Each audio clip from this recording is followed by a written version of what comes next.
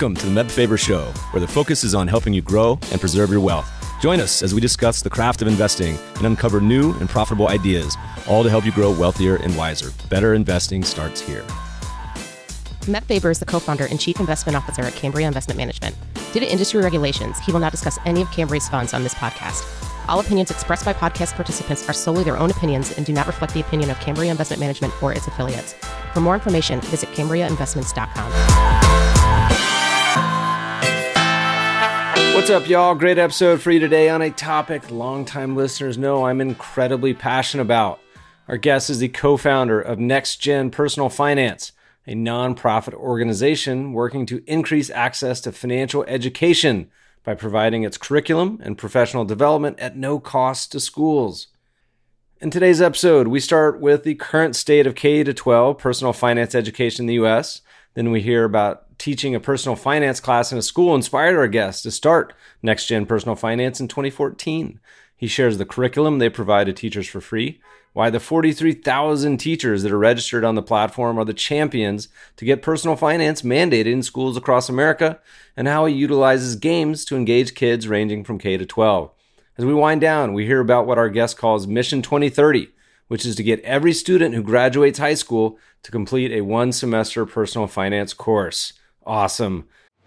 This episode is sponsored by our friends at YCharts. A typical day in the life of a financial advisor calls for back-to-back client meetings, juggling portfolio management, and the consistent desire to improve client relationships.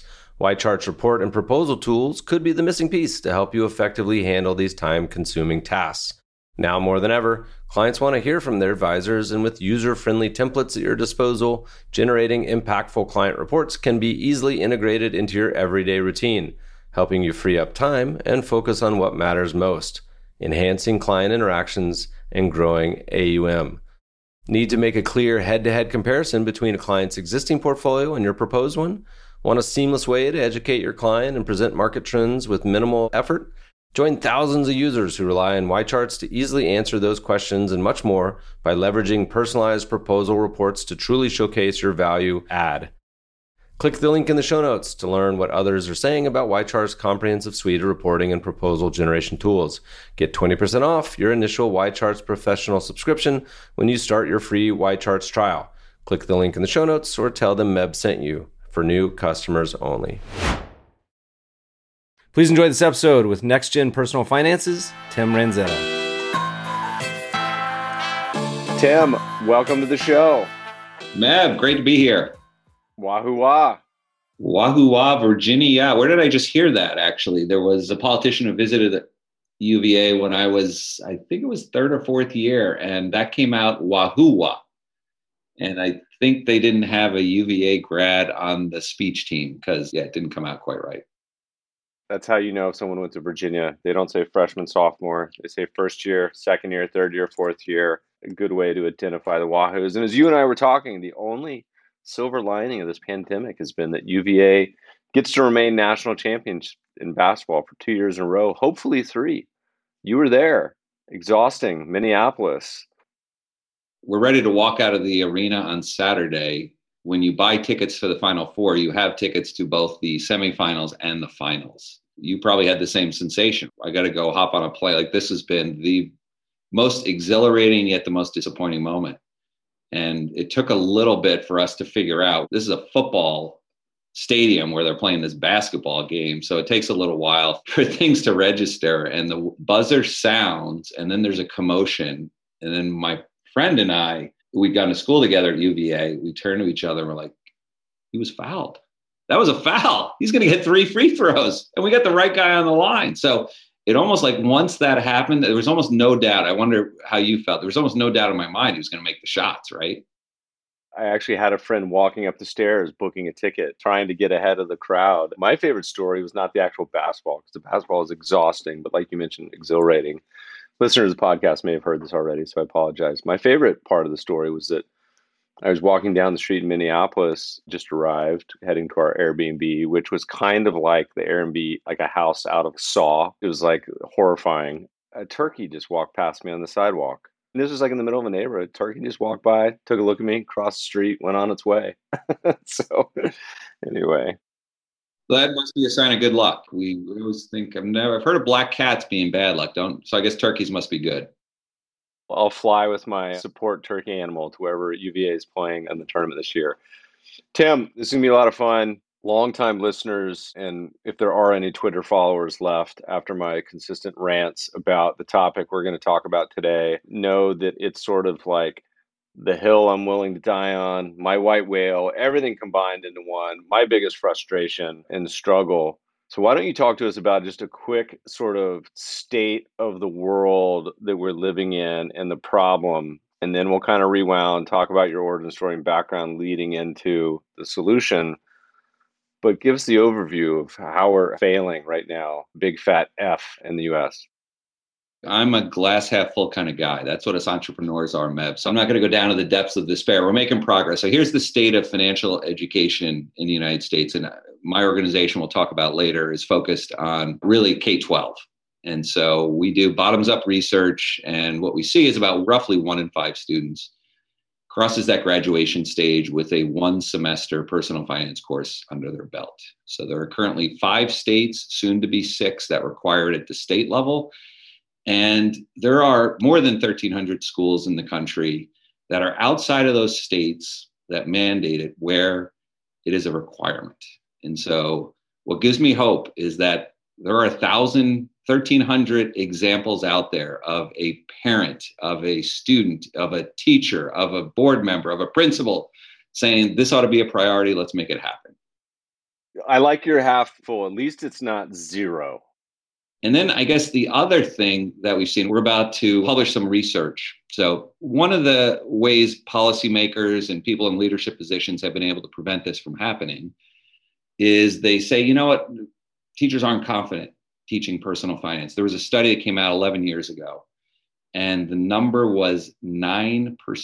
So you can argue with the methodology of the study. They didn't focus on personal finance teachers. They asked teachers of all subject areas. They said, would you be confident teaching a personal finance course?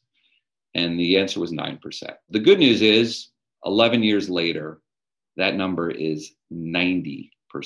That's not a mispronunciation. So what's changed since then? Well, teachers have access to high quality professional development because many personal finance teachers have never taken a personal finance course, but they're eager to learn. Boy, what we've seen since March of last year, we pivoted in March in order to reach teachers with professional development. We pivoted to a virtual model. And since that time, a little over a year, 7,000 teachers have earned over 140,000 hours of professional development with us. And so we've become a bit of a school. And what we see day in and day out from these teachers is frankly inspiring. There are teachers who are in hospital beds who are taking our courses. There are teachers about to go into labor who like, oh, by the way, if I miss class today, it means I deliver. Like, these teachers really want to learn. The eagerness they have, the enthusiasm. This is not your typical high school course. It's not your typical high school teacher. So that's what gives me hope that we're going to continue to make progress.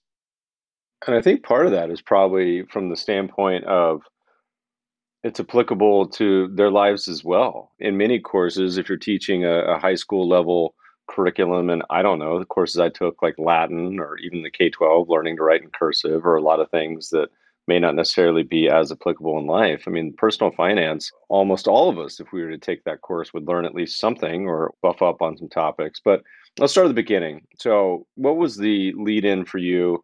How did you come to what you're doing today?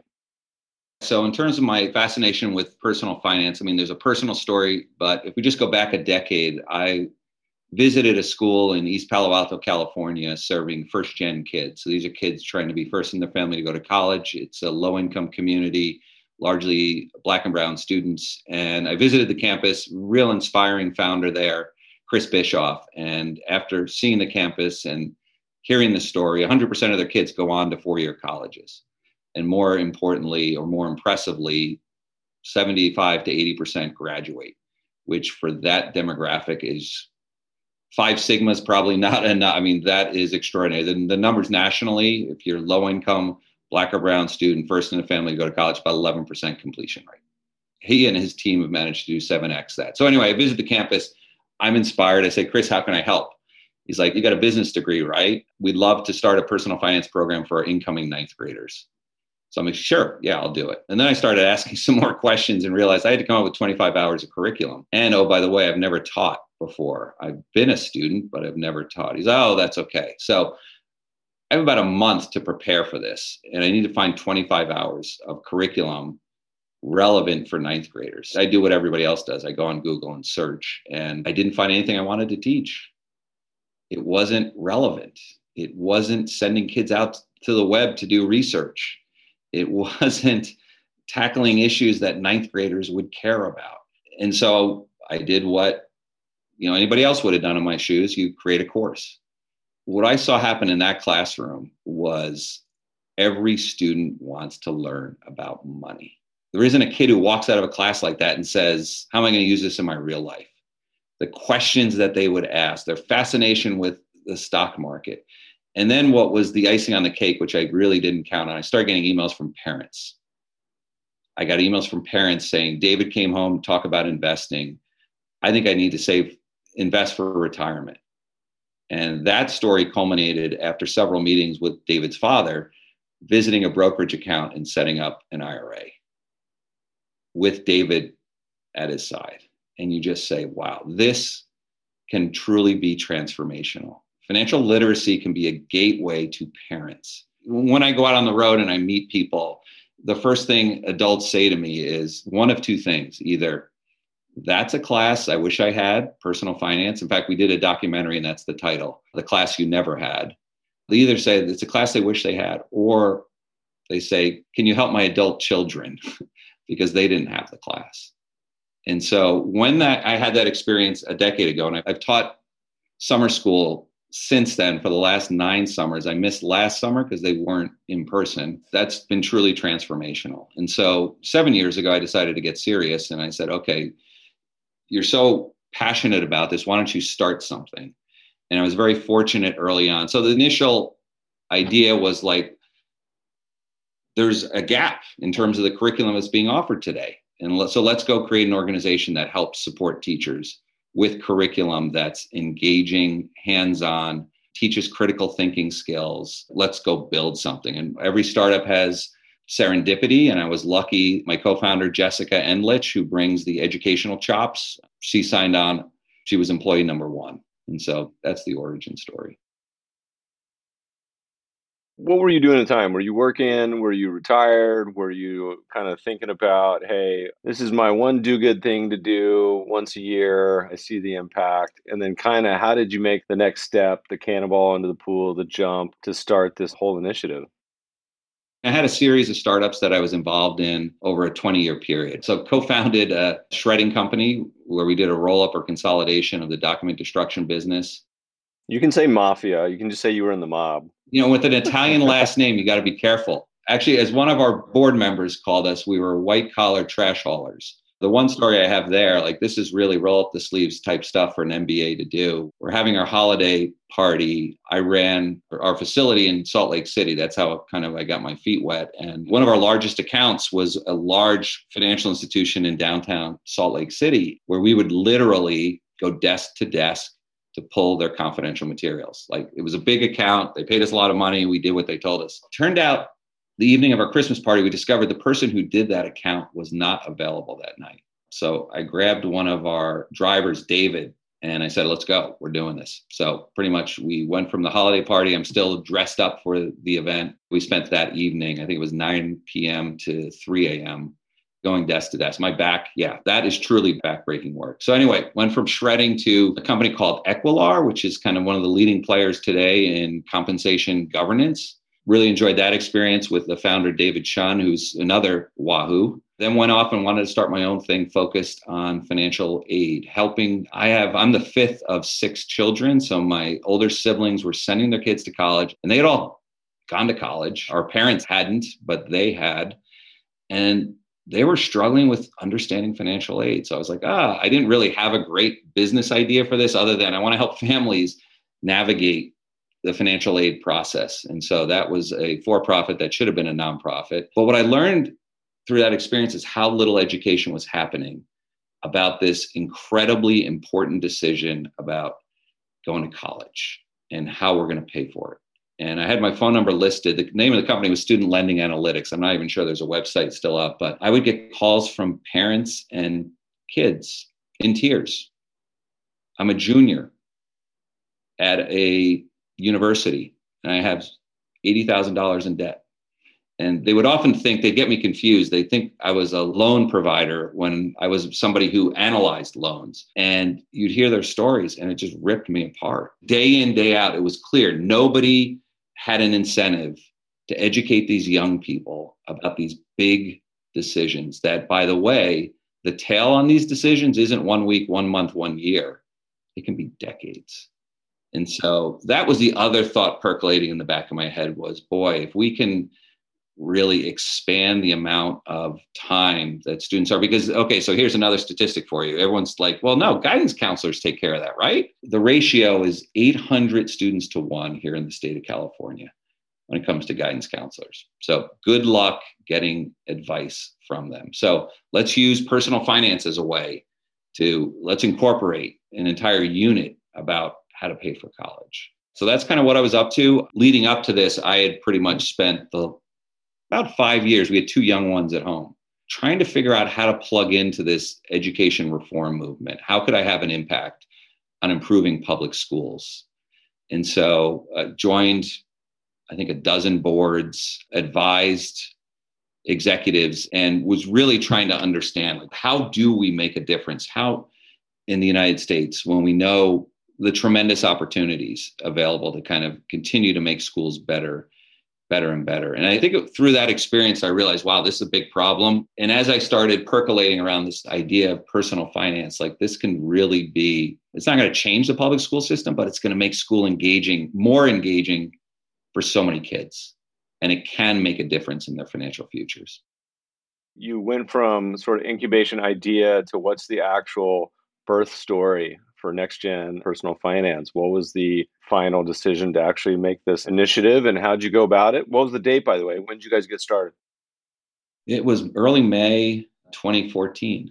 Yeah, and it was funny because Jessica showed up the first day, and I think we had an hour-long conversation. And I was like, I needed somebody with an educational background. Jessica, little background on her, kind of math teacher, assistant principal, one of the youngest principals. That was kind of her career advancement in the New York City public school system. So one of the youngest principals out there. So when I needed somebody to write curriculum starting out, like, she had the lens of both, I've written curriculum, I've developed lesson plans as a math teacher, but I also know what's good from the perspective of an administrator. And so that was like a real talent. So prior to Jessica showing up, I would create lessons, and I go back and look at them now. And as an educator, when you put together a 40-minute lesson, if you can get across 2 or 3 takeaways for kids, like, that's really good. Well, I go back and look at my lessons, there's like 9 things embedded in there. And Jessica would be like, oh, hold on a sec, Tim, like, let's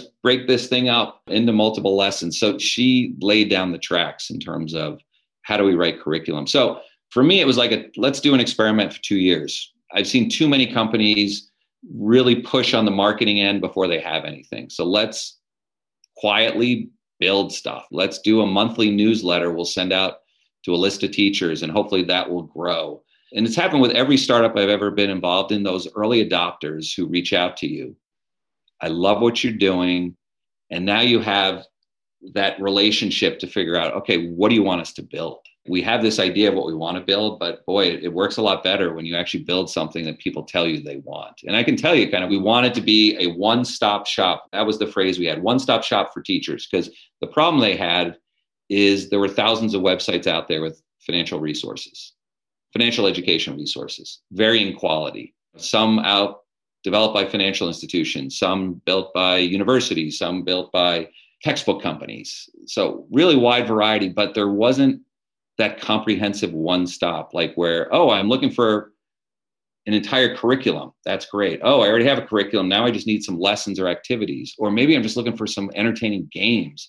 Or maybe I want to listen to some podcast to hear from subject matter experts like you, Meb. So we were like, let's build that supermarket. Let's build the one place that teachers can go to and find high quality and free stuff.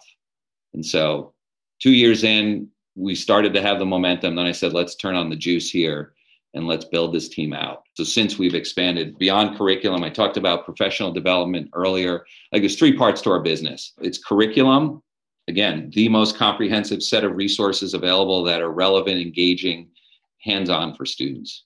And then there's professional development, because we know teachers tell us time and time again they want to learn more. So you have to kind of give them both increase the depth of knowledge when it comes to content, but also discuss instructional strategies. How do you teach this? And that has been a real help, I think, as more and more schools have moved virtual. Teachers who come to our professional development say, thank you for the personal finance knowledge and the activities, but also thank you for helping us teach virtually.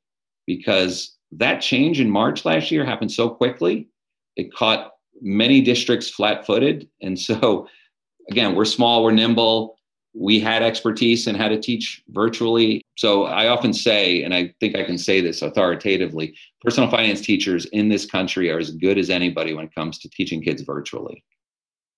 I want to talk about the content and go deep there, but how did you guys kind of nuzzle your way in? How do you wedge yourself? Because in my mind, this is the big question to me, and I don't know how it works. So please give us some understanding here. Is it something you have to legislate at the state or county level? Is it something that you have to simply say, look, we're just going to reach out to principals and say, let's start this out as maybe a seminar or something? Who is the champions? Like, is it the teachers? Like, how do you get this to be taught in all the schools in the country? Like, what was the initial, and then what needs to be done today? So people who are listening who are like, you know what, this is a no-brainer. Like, we should be doing this. Kids need this. Maybe you have young people in your home and you're like, yeah, I think they would really benefit. Or maybe you yourself are like, boy, I wish I had a course like that. I think there's 2 approaches to this, and we've chosen the grassroots, which is, as I was discussing, we have 3 parts to our business. If we can create curriculum that teachers love and delight students, and we can give them professional development so they feel both confident as well as highly qualified to teach, it is a natural third step, because we've seen it. We've been around long enough to have heard from teachers like, I discovered your stuff 4 years ago. I started with one section of kids. I attended your professional development. I'm feeling better and better, more and more confident. And I stood in front of the board last week and got their approval to require that all students get a personal finance course. And so, I mean, it's really driven by sort of local schools and boards of those local schools. Is that the big driving factor? I mean, there's 1,300 school boards who've approved it. Now, there's also 5 states that have mandated it. You can get a change done really quickly. And where is that at the state level? Does that sit at sort of like the state representatives? Yeah, it's going to go through the House, it's going to go through the Senate, the state, and then obviously the state education is involved to some extent too. So it's a patchwork. It isn't consistent across states, which makes it challenging if you're somebody who wants to bring that top down. I mean, it just seems like, I love the grassroots, and I love that it's sort of bubbling up just from having so many conversations. I don't think I've ever met anyone who's like, you're right, you're wrong. We shouldn't be teaching this. Like, literally never has anyone said that ever. You may hear people say, well, it doesn't work that great. You see, we teach like physical education, but everyone still eats crappy and is overweight. There's the naysayers about it doesn't work, but no one ever has said we shouldn't teach it at all.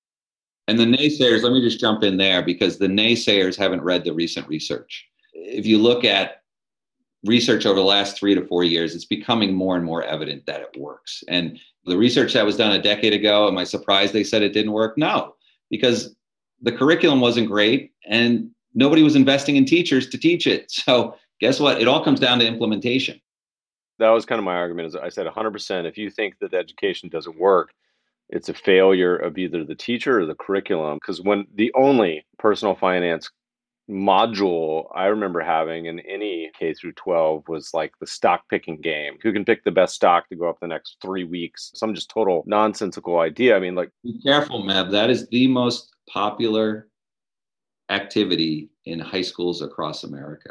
100%. I think it teaches all the wrong lessons. But I think if it was part of a rest of a curriculum, okay, gets people interested. There are a few parts of it, but as actual, like on the list of 100 things people should learn, it's probably 99. But we can get more into the content in a second. I'm more just thinking of, is there a haymaker way that we simply like can, through brute force, money, effort, really put pressure on all the representatives around the country to say, look, you need to implement this in your school system or you're going to fall behind. I don't know how they say no. It's crazy to me. And so to me, that's like, it should hopefully over the course of this decade go from being a minority of schools to the vast majority.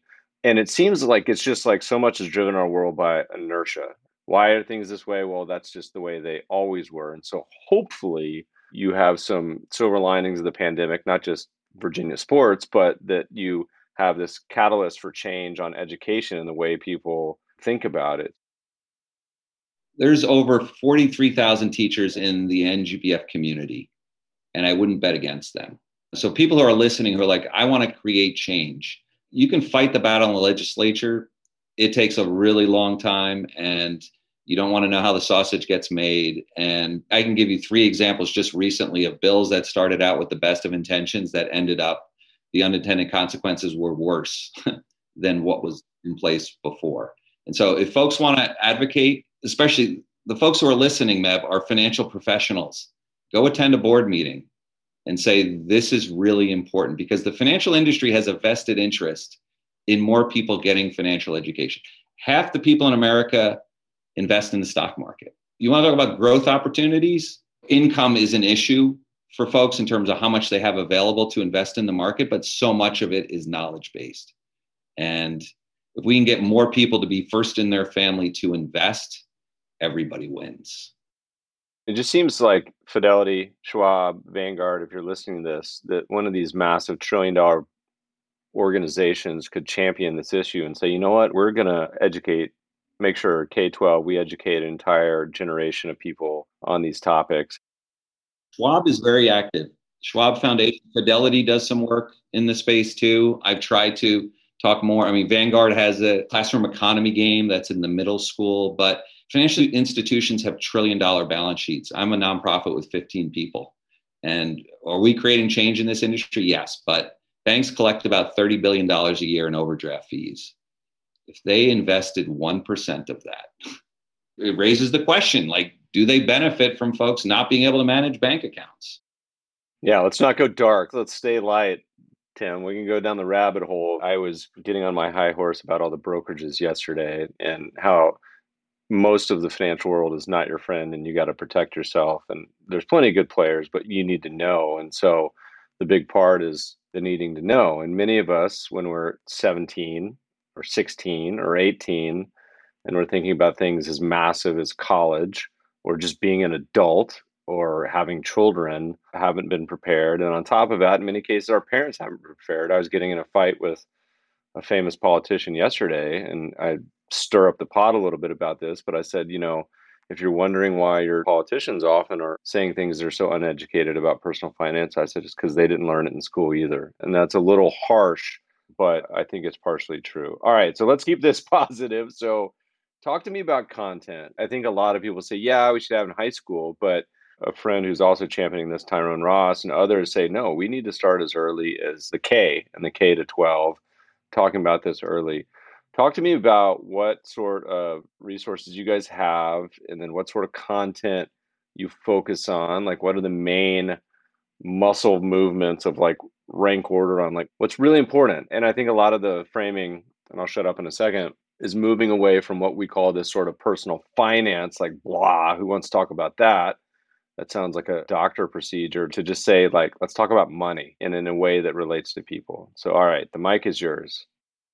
I would agree with Tyrone Ross. The sooner the better, the more dosage, the better. And so actually, I just did a podcast with somebody who basically has weaved financial literacy into overall literacy. So he wrote a book called Danny Dollar Millionaire Extraordinaire. And with that book comes 8 lessons for teachers to use at the elementary level. So absolutely, let's incorporate. Let's think about the books that young people read, and let's find those that have a money topic. So We started with high school because for me, it was the most urgent problem where we were sending young people off into really learn via the School of Hard Knocks. And we've since also added a middle school curriculum. So in terms of what we offer, we have 9-week course, we have a semester-long course, we have a full year course. And those courses, the way to think about our course, because it's entirely digital, it's think of our lessons as playlists and really heavy emphasis on teacher as facilitator and students engaging in their own learning. So let's start with a question.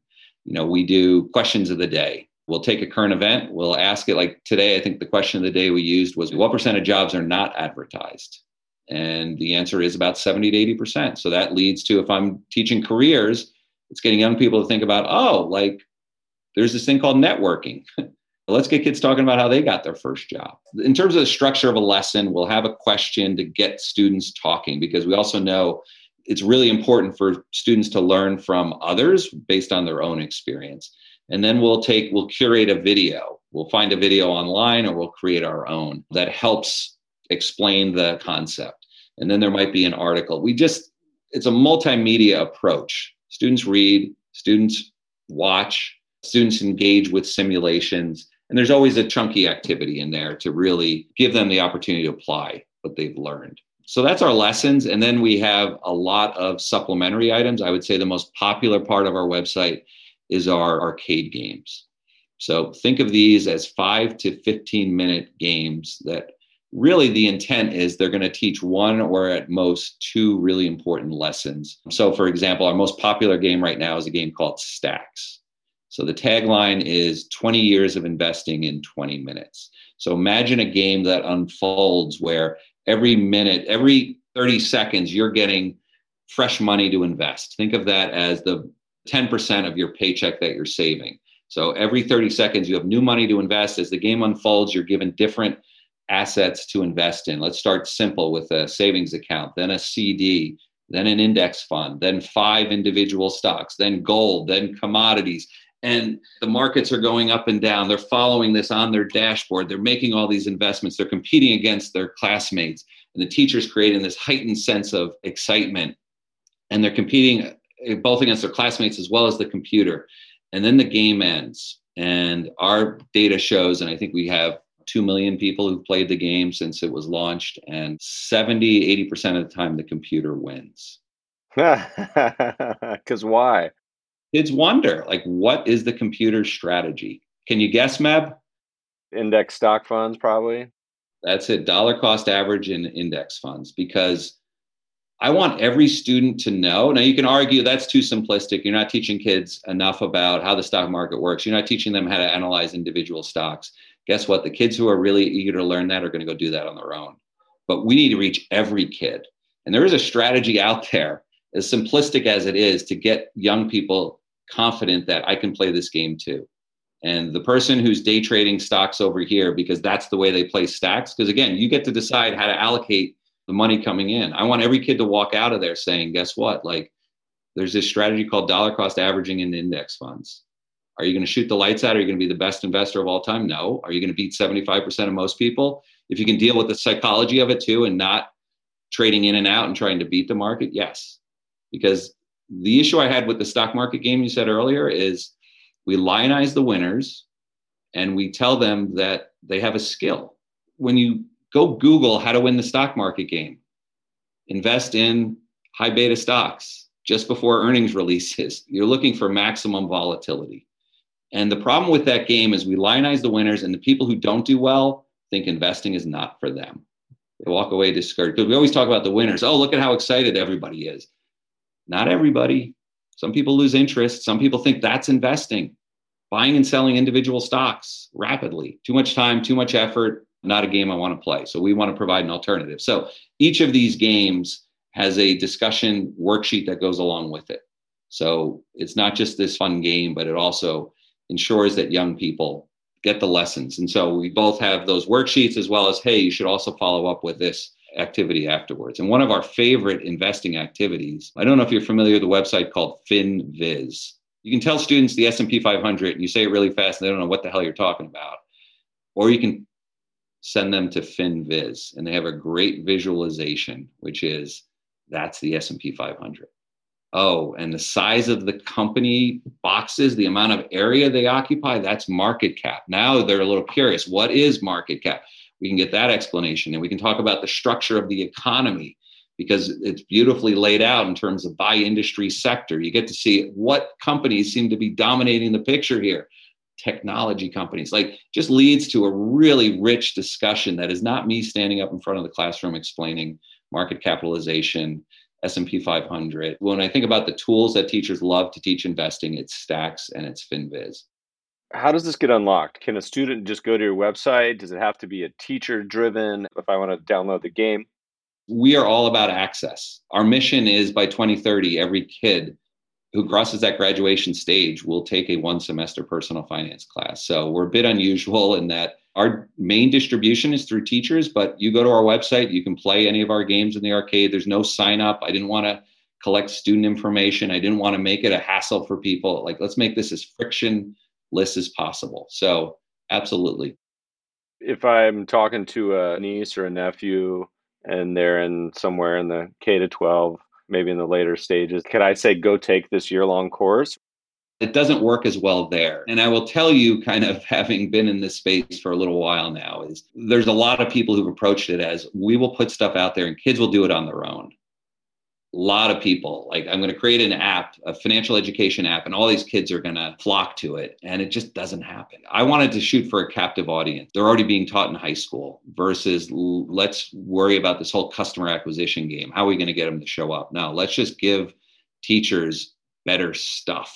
And every teacher we reach, I think what really is great when you think about the leverage you get, we have 43,000 teachers who have teacher accounts with us, which means we have verified that they are actually a teacher, because when you sign up for an account, you also get access to answer keys. Kids are pretty good about trying to figure out ways to get in there. So we actually have to verify that these are teachers.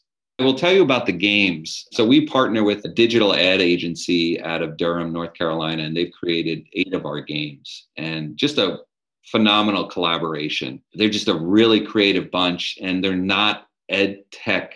They don't create ed tech games. They create engaging games. We have a game called Payback, where it's basically Oregon Trail on how you navigate to and through college, because young people don't know what they don't know when it comes to college. So imagine a game where we're keeping track of your student debt, and a lot of that is determined by the college you choose to go to. So every decision you make impacts your college debt, but more importantly, it impacts your connections, your focus, your happiness.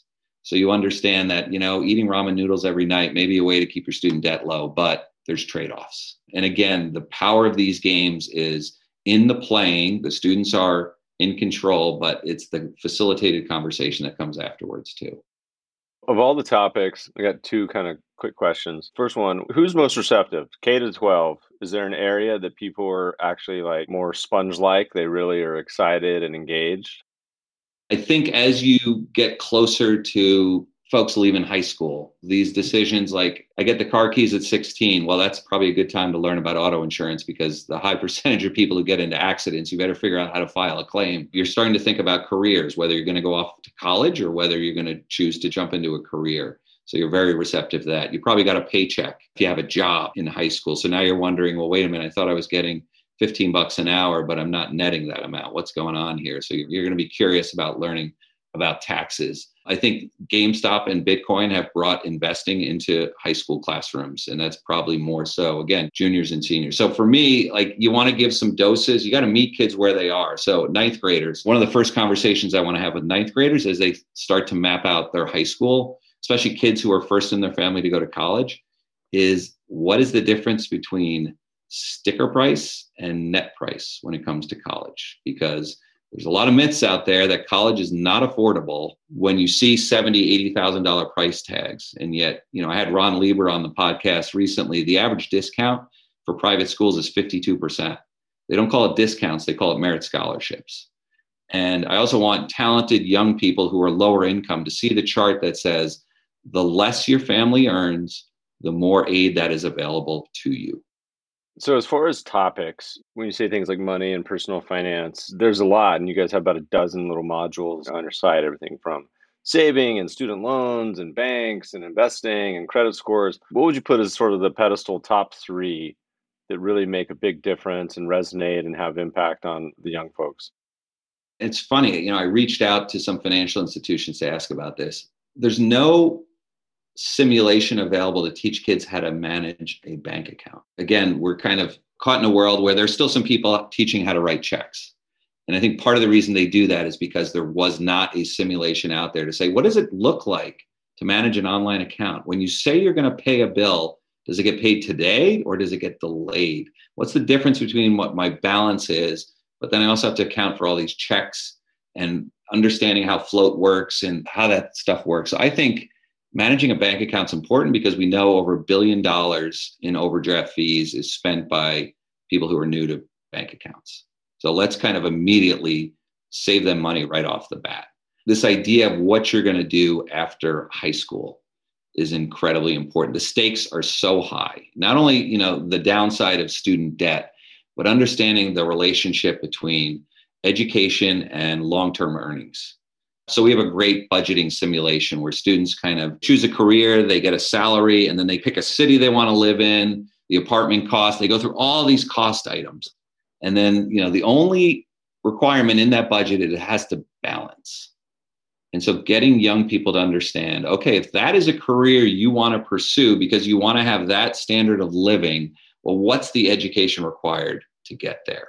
So you kind of have to connect the dots a little bit. If that's the life you want, and you have to understand what it takes to get there. For me, investing is so important. We hear teachers, there's a great teacher out of Wisconsin, Patrick Kubany, who has a chart in his classroom where every student who signs up for a Roth IRA puts his name up there. Because boy, they have the gift of what I don't have, which is many, many years and the power of compounding. Like there's an aha moment for young people. It's seeing that compounding interest chart and seeing it's not linear, it's exponential. And look how steep it gets. You want to get to the steep part of that curve as young as possible. So I think that's another key piece of it. Credit scores, it's an escalator on the way up, it's an elevator on the way down. Understanding, there are things for parents who are listening. If you have a good credit score, you can give your children a real head start by making them an authorized user on your credit card, because certain credit card companies allow your good credit score, allow your child's credit history to start when you make them an authorized user. Again, if you have a high credit score and if your credit card company reports that information to the credit bureau so they can start establishing that. Because we know credit scores they've become ubiquitous across society. It's not just a matter now of I'll be able to get a credit card or I'll get a lower cost auto loan if I have a good credit score. We know employers are looking at it now. So I would say it's hard for me to come with the top three, but I think the basics of how do you manage a bank account, the ins and outs, I think investing is the second. And then I think credit scores, because I think credit scores is a real blind spot for young people.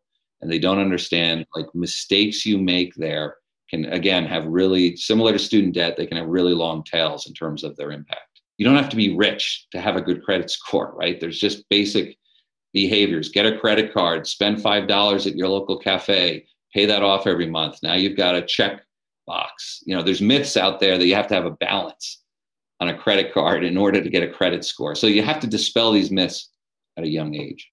I know you only asked for three, but I'd be remiss if I did not include behavioral finance in there also, because I think that's so critical and should be included in any personal finance course. Why? Well, we need to understand why we as individuals make the money decisions that we do. We call it personal finance, that first word being personal, for a reason. Knowledge is not enough in this game. We need to understand how to translate that knowledge into action. Huge shout out to Morgan Housel for his new book, The Psychology of Money. He's a masterful storyteller and does a great job in those 19 chapters, helping connect financial concepts in new ways. So I encourage folks to read that. But within our curriculum, how do we weave in behavioral finance? Well, with students currently in high school, we better be talking about social media and getting them to reflect on how social media impacts their spending or their attitudes towards money. We also have some investing games so students can understand the emotions that come from market ups and downs. And so, again, I think it's absolutely critical that we include that in any personal finance curriculum so folks get a better handle on why they make the money decisions they do. Obviously, for many kids, their parents play a very real fundamental role in how they think about finances forever as a role model or an anti-role model in many ways. Adults can be horrible with money, but money is also a pretty taboo subject where people don't like talking about it. There's a lot of shame. What's the role that parents play in this sort of whole ecosystem? Is it something where you guys try to draw them in? I watched some of the videos and there's some kind of interesting takeaways and conclusions from the kids as advocates actually taking the curriculum home. Talk a little bit about that whole sort of interaction between the kids and their parents. We're clearly shaped by our parents, and I am no different than that. One of the reasons I'm doing what I'm doing is to honor my parents who are no longer here, because the lessons they taught me, my dad was a banker. We talked about money at the dinner table. I had a dog walking job when I was 7. I don't know why my older siblings made me do it, but it was the best thing they ever did, because every Friday afternoon, Mrs. Battiston gave me a $5 bill and I walked 2/3 of a mile to the United Jersey Bank, and they stamped my passbook and I brought it home, and my dad asked to see it at the dinner table. He patted my head and savings habit was there. He was also very smart because he knew he didn't have enough money to send 6 kids to college. And that was a good way to instill in us, like, if you wanted to go to college, you were going to have to earn your way there. And you grow up thinking like that's kind of the way maybe other people would grow up. So when I discover that, no, this is taboo and nobody talks about it, and it's really an enormous deficit for young people, like this is a way for me to give back because of this tremendous gift that I got. So what's the role of parents? I think the way to reduce it as a taboo subject is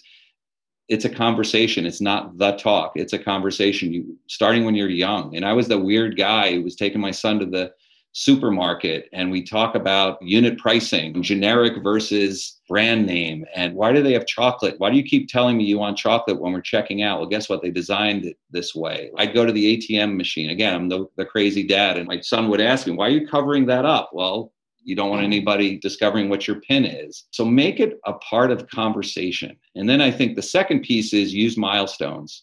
So, hey, before my child gets keys to drive the car, like we're going to go look at an auto insurance policy. When you open the bank account, you're going to come with me to the bank and you're going to be the one leading the conversation, or you're going to go online and set up the account. I'm going to be right by your side, but I want you to ask the question. I want you to say no when they say, hey, you want overdraft protection for your account. I want to empower young people to make those decisions. When the college discussion is a really hard one. And all the advice says, you know what, you want to tell your children as young as possible how much you are going to support them in college. We kind of had the conversation, but we kind of didn't. And it was a painful one that I still regret with my father. But the sooner everybody's on the same page, so there isn't the disappointment of, I thought I was going to be able to go to this college, but we never talked about how much you're going to be able to contribute. Again, it is a really tough conversation because we all want what's best for our kids. But the sooner you can have that, the more time and the more planning that can take place. So yeah, I actually did a blog post at one point, 10 money milestones for parents who want to teach their kids. Before you give them the credit card, we have a product called the fine print, because we always tell people, read the fine print, then we never teach them how to do it. So we actually take a credit card fine print. Fortunately, the Schumer box makes it a little bit simpler. So it's a 2-page disclosure. But let's go through, and what do kids notice? My 9th graders, when they look at a credit card disclosure, they're like, there's a lot of fees here. Yeah, we need to look at that. So make it a conversation. Don't feel like you have to have the talk, and take the milestones in your child's development to have the conversation. I was tweeting about this as I was driving around the country last summer. There's a brick and mortar brokerage house that's seemingly in every small town in the country. And I was trying to find their fees online. I don't want to throw them under the bus, but yeah, you're probably right. And found their fee disclosure, and it was like 60 pages of fees, not like one bullet point on one. It was like 60 pages, and it would have taken you 2 hours to read this. And so, we talk a lot about trying to find partners in the financial world that are aligned and have a philosophy of wanting to be on the same side as the client is really important. Send us over that 10 milestones. I'd love to read it. We'll link to it in the show notes. I've only got a 3-year-old, but he's already starting to grasp some of the concepts, particularly with the chocolate that you mentioned. I found half a Reese's peanut butter in my jeans today, so it's a little too close to home. Okay, so if you're a parent, If you're a financial advisor listening to this, what's the actionable takeaway steps to either partner with you guys or to get involved? They put the headphones down, they finish their dog walk, go into the gym, the drive. What should they do tomorrow? What should they do next week to try to make this grassroots sort of initiative a tidal wave? Yeah, I'll give you a link to the advocacy part of our website, because what they can do is they can actually click on their state and they can find what is happening at their local school. We have over 11,000 high schools listed. We've actually gone into the course catalogs to identify how is personal finance being taught. Is it a class that every student is taken? Is it an elective course? Or is it embedded in another course? Like economics is kind of where you often find the standard. So go find out what's happening at your school, and then schedule a meeting with the principal, schedule a meeting with the superintendent. They listen to the business community, and you will also find allies. Often what they need is a spark. They need somebody to galvanize them. Most school districts across the country have business people. When you bring this up, similar to your reaction, Meb, is like, yeah, this is a no-brainer. We should absolutely have this. And sometimes it takes somebody coming from the outside to say, okay, because the first set of resistance you'll have is, well, it's going to cost us a ton of money. And so I said earlier, everything we do is free. My business model for an MBA, I'm embarrassed to say we don't have a business model. It's, I want every student to have access. And so we provide curriculum that's used, 43,000 teachers in the NGBF community. We provide free professional development. So if a teacher wants to dig deeper content, we've got 10-hour certification courses. We also do 15 live virtual PD events every week. And then we have on demand. If you're like, hey, I want to learn about Bitcoin, there's a 1-hour self-paced guide for you too. So let's eliminate cost as an issue. All we need is will. Where there's a will, there's a way. And so I would encourage them to go advocate at the local level. And the cool thing is right now, if they do it soon, we're providing $10,000 grants. We got to spur this movement. And so we're providing $10,000 grants for schools who commit to, all we need is to see is the board minutes that say within the next 18 to 24 months, we're going to ensure that every student who graduates gets a personal finance course. This seems like an obvious partner.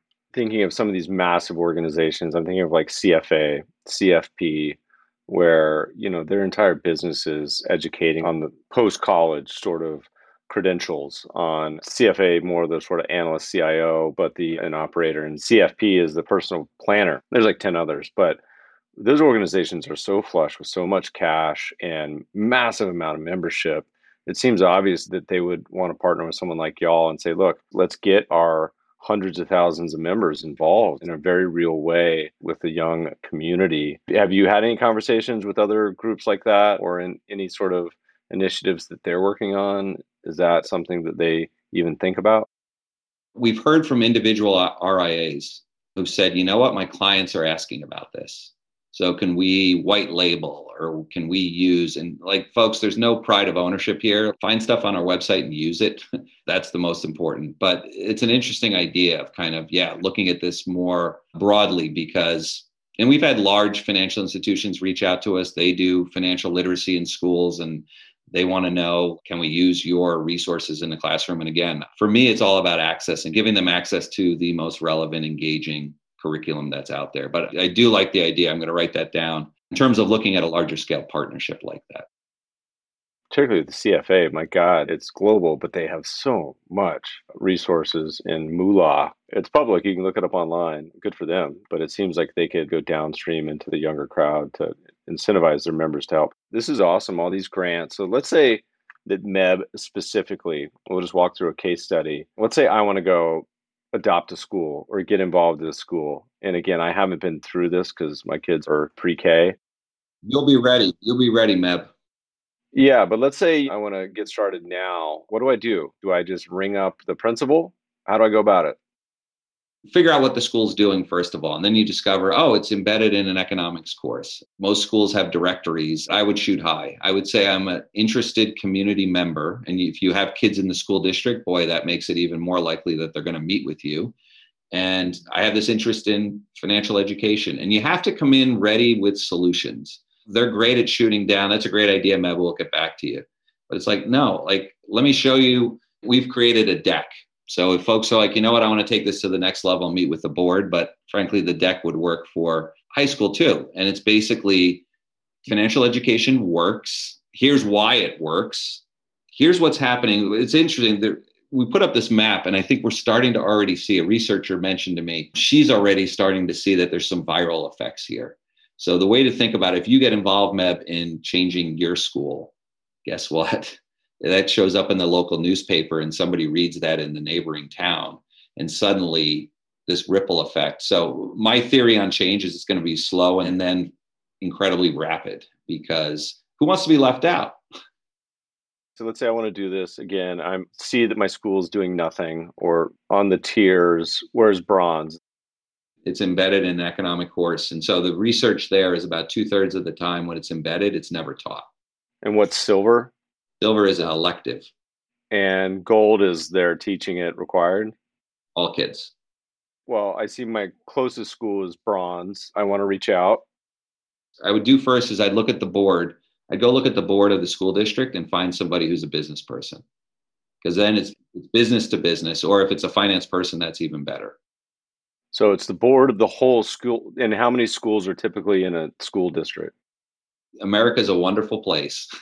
You have New York City with 1 million students, and then you have districts that are just one high school. It's easier if there's only 2 or 3 high schools. Let's say there's 10 high schools. Let's start a pilot project.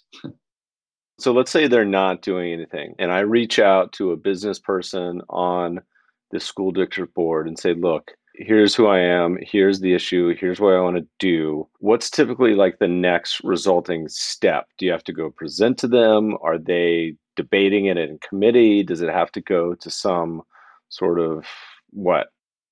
It's going to vary. So I'll give you an example. I'm talking to a board member in Wisconsin who reached out to us and said, I want this to happen. How can you help me do this? We knew that there were teachers in the district who were using our curriculum. I said, that seems like a natural place to go. So that was kind of the beginning of his conversation. Then he met with the superintendent, and the superintendent seemed kind of receptive. There's always the issue of, okay, how much is it going to cost? How are we going to implement it? And that's where this idea of no cost curriculum and no cost PD means we just need an FTE. We need a teacher. And can you find one teacher who can take one class period to get this thing started? Because our theory of change here is you just got to get your toe in the door. You got to get your foot in the door. People love teaching this subject, and it shows, and students react to it. And then the buzz starts. Most people don't have the patience to recognize, like, this is a 5, 6, 7 year process to go from an elective to a requirement. But it'll be much more successful that way versus, okay, every school, like California is one of the worst when it comes to financial education, because we have an economics course. I want to say like less than 1% of high school students in California get a 1 semester personal finance course. Largest state in the union. And the reason being, everybody sees economics in the same light as personal finance. And so what you discover, and I think this is kind of the bottoms up strategy here, what you discover is a lot of econ teachers say, yeah, the course catalog says economics, but I teach personal finance. Because if it's low stakes, I shouldn't be saying this, if it's no stakes where there's no testing requirement, like teachers have a lot more latitude once they close the door to teach what they feel is going to be most valuable for their students. I was getting distracted while you're talking, and I was searching the advocacy map and who of the various tiers. I don't see a single gold standard in LA or in Southern California. Antelope Valley seems to be a cluster. You see a cluster in California. That's probably because of what you talk about. It's like this network effects of you get one advocate and then a bunch of kids that took it home, and all of a sudden the parents are stoked, and then the kids are doing well, and then it continues on. And then again, it goes back to inertia. Once it's embedded, it's there. No one's going to start teaching personal finance and then stop. And so there's like a whole cluster in Sacto of gold, and then up near randomly up in NorCal.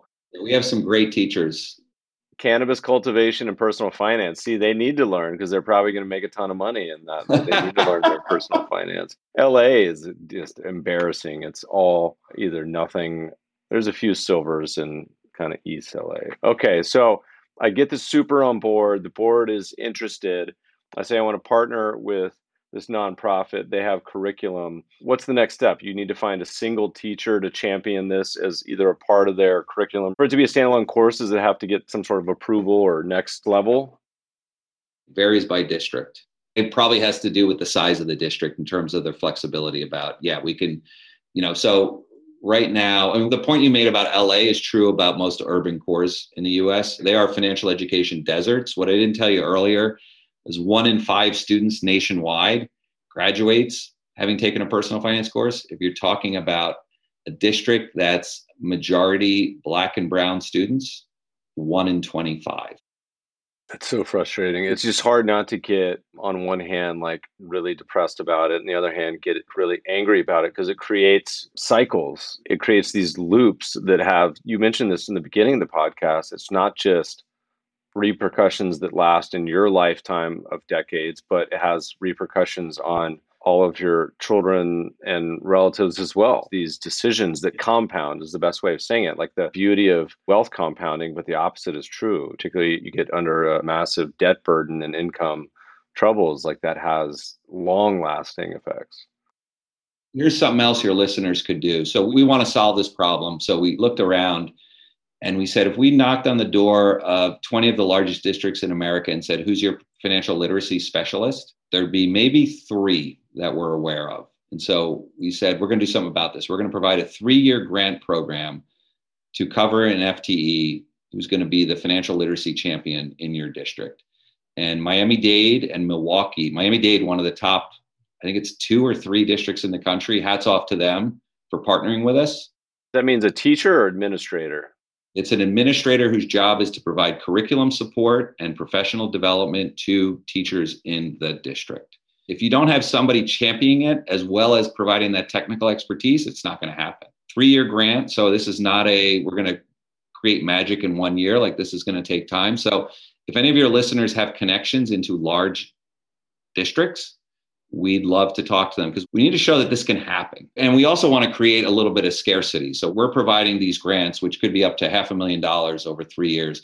We're going to provide it to 5 to 7 districts. And so we've got 2 signed up today. They're in the process of making hiring decisions. I'd love to look at New York. I mean, I'm sure there's a ton of listeners in New York. Anybody who's got good connections into the New York school district, because we have to solve this problem. If we're going to go Mission 2030, we can't not tackle this issue of what's happening in the largest districts in America.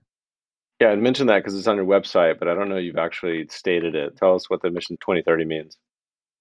It's this idea. I read a book. The title might have been Moonshot. It was about NASA and about JFK, his legacy and pushing the NASA effort forward. Surprising facts, like 5% of the US GDP was invested in space during the 60s, like 5%. Boy, that was a tremendous effort. Anyway, when he made the claim that by the end of the decade, we will get to the moon, I looked at the timeline and it was like 8 years. And I said, okay, so this was a year ago. I said, if we can get to the moon in 8 years, we ought to be able to make sure every kid gets a finance education in the next decade. And so the goal is every student who crosses the graduation stage by the year 2030 will have a 1-semester personal finance course to help them thrive in their financial lives. We're going to set an intermediate goal, actually, and we're going to announce this in April next month. And we're calling it Mission 2025, which is let's get access first. Let's get every high school to offer a personal finance elective, because right now, a personal finance course is being withheld from 30% of students in the US. We ought to be able to solve for that. So that's kind of our intermediate goal and then our long-term goal. For the people who are listening, I mean, it's almost universal how to get involved. You can get involved through very direct effort, like you mentioned. You could get involved from the standpoint of getting your legislators and administrators at the schools, but government legislators get in their ear, or if you're a lawmaker listening. How do you guys fund all this? Is this something that is simply by donors, partnerships? Is there a way that you could increase that, accelerate what's happening by having some more dinero around? I've chosen to go the endowment route. So I had some success in some of the earlier ventures that we were talking about. And so I can't imagine making a better investment from my own perspective in helping the next generation be more financially savvy. So I've created an endowment in the operations of the organization. And what that enables us to do, I've been involved with nonprofits as both on the inside as well as a board member, and it enables us to stay focused on the mission. One of the real challenges, and I really feel this for all nonprofit executives, is so much of your time and effort is focused on raising money. And let's face it, there are strings attached. And we could go in a lot of different directions if we opened up in terms of accepting, which is great that people are passionate enough to be able to donate their funding. But the other thing that happens in financial education is it's largely funded by financial institutions. If you look at kind of where the funding comes from, and anybody who says there aren't strings attached, well, let's face it, they may not tell you what they want you to do, but they can withhold the funding that they give you if you do something that they don't want to see. So it enables us a level of independence. I can't send you money even if I wanted to. No, sorry. I don't know. At some point, like literally, I continue to increase my investment. We've now reached the point, though, where like this organization doesn't go to 50 or 100 people. We can get a lot done with 15 people. Maybe we get to 20, maybe we get to 25. But my numbers suggest in order for us to reach Mission 2030, we're talking about 30 to 35,000 teachers nationwide. And the beautiful thing about online curriculum that we have that teachers can access is it's beautifully scalable. So, we're at 43,000 teachers today in the NGBF community, and we could double or triple of that. They're going to go to pick out our curriculum. There's no additional cost. Now we have to continue to maintain it. We have to continue to update it, but that's on the curriculum side. And then on professional development, we used to do all of our professional development in person. We would travel all over the country. You talked about kind of how do you create buzz? How do you build a business? We call them fin camps. It's a one-day event. We did 50 fin camps in 50 states. Like we hit every state in 1 year, and we'd see 50, 75 teachers at each event. And it was pretty high cost, but it was worth it because we were investing in teachers. We're investing in relationships. Well, now our cost per teacher hour of PD, because we can do everything virtually, is, I don't know, $10 an hour. We've worked with 7,000 teachers who've attended our professional development the last year. I think we can double or triple that number without significant increase in headcount. It's just attracting more teachers to the events we're already putting on. Where does the private area kind of fit in? Are there solutions that you think are doing a really good job of bridging this gap of education and implementation? Thinking you're in the heart of sort of startup world. Are there any that you think say, look, we're doing what you're doing on the next gen side where it's this nonprofit endowment model? Are there solutions that you say aren't a good fit for you guys, but maybe work out as a sort of startup that you say, hey, that's doing something really cool? Any ones you've seen or any sort of companies that you think get a gold star for their idea or implementation? I spoke to folks at Public earlier this week. I don't know a ton about them, but they showed me some of their financial literacy stuff that they have up on their website, which I thought was pretty good. I think UI really matters when it comes to financial products for young people. This idea of gamifying investing.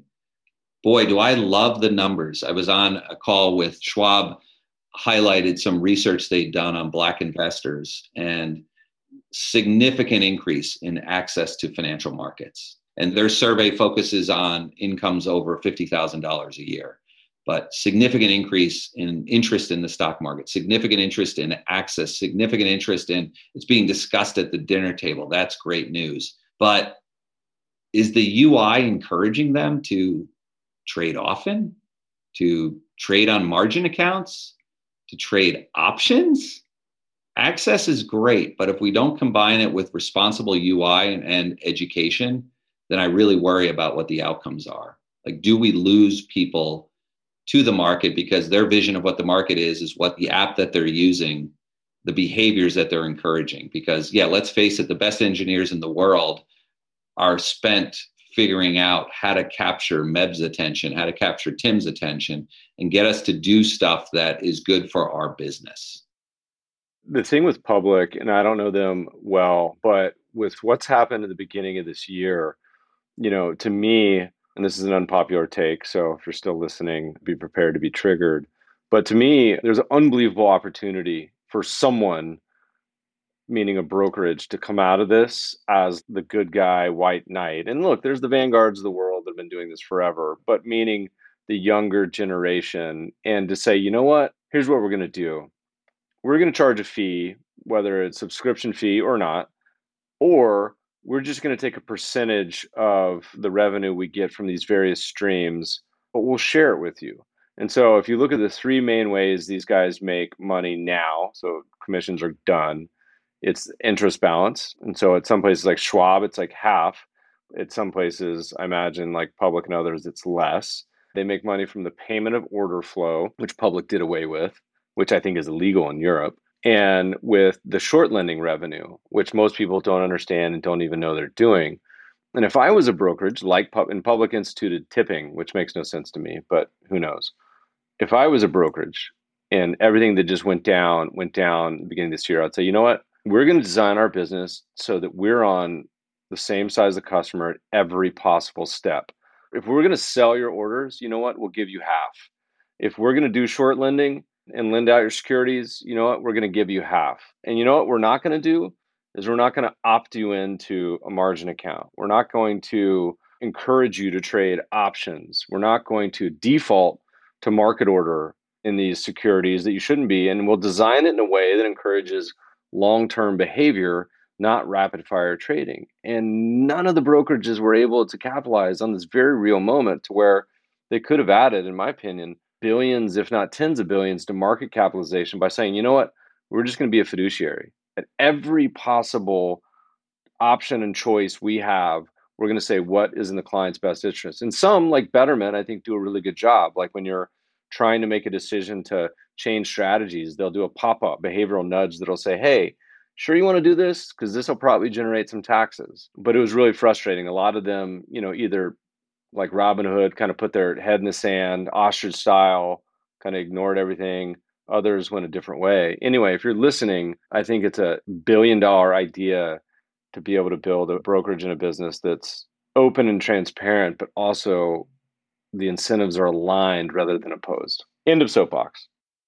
You got a long history in regulation. How did it get to be you could trade options so easily? Like when I think it was a New York Times article about how the options book for Robinhood's 20x their nearest competitor. It's because they encourage it, and the simple user interface, the way they design it, is they are intentionally guiding you down that path. I mean, there was a comment and he got absolutely destroyed for it. A good friend, Jason Zweig, I think, had written about the app.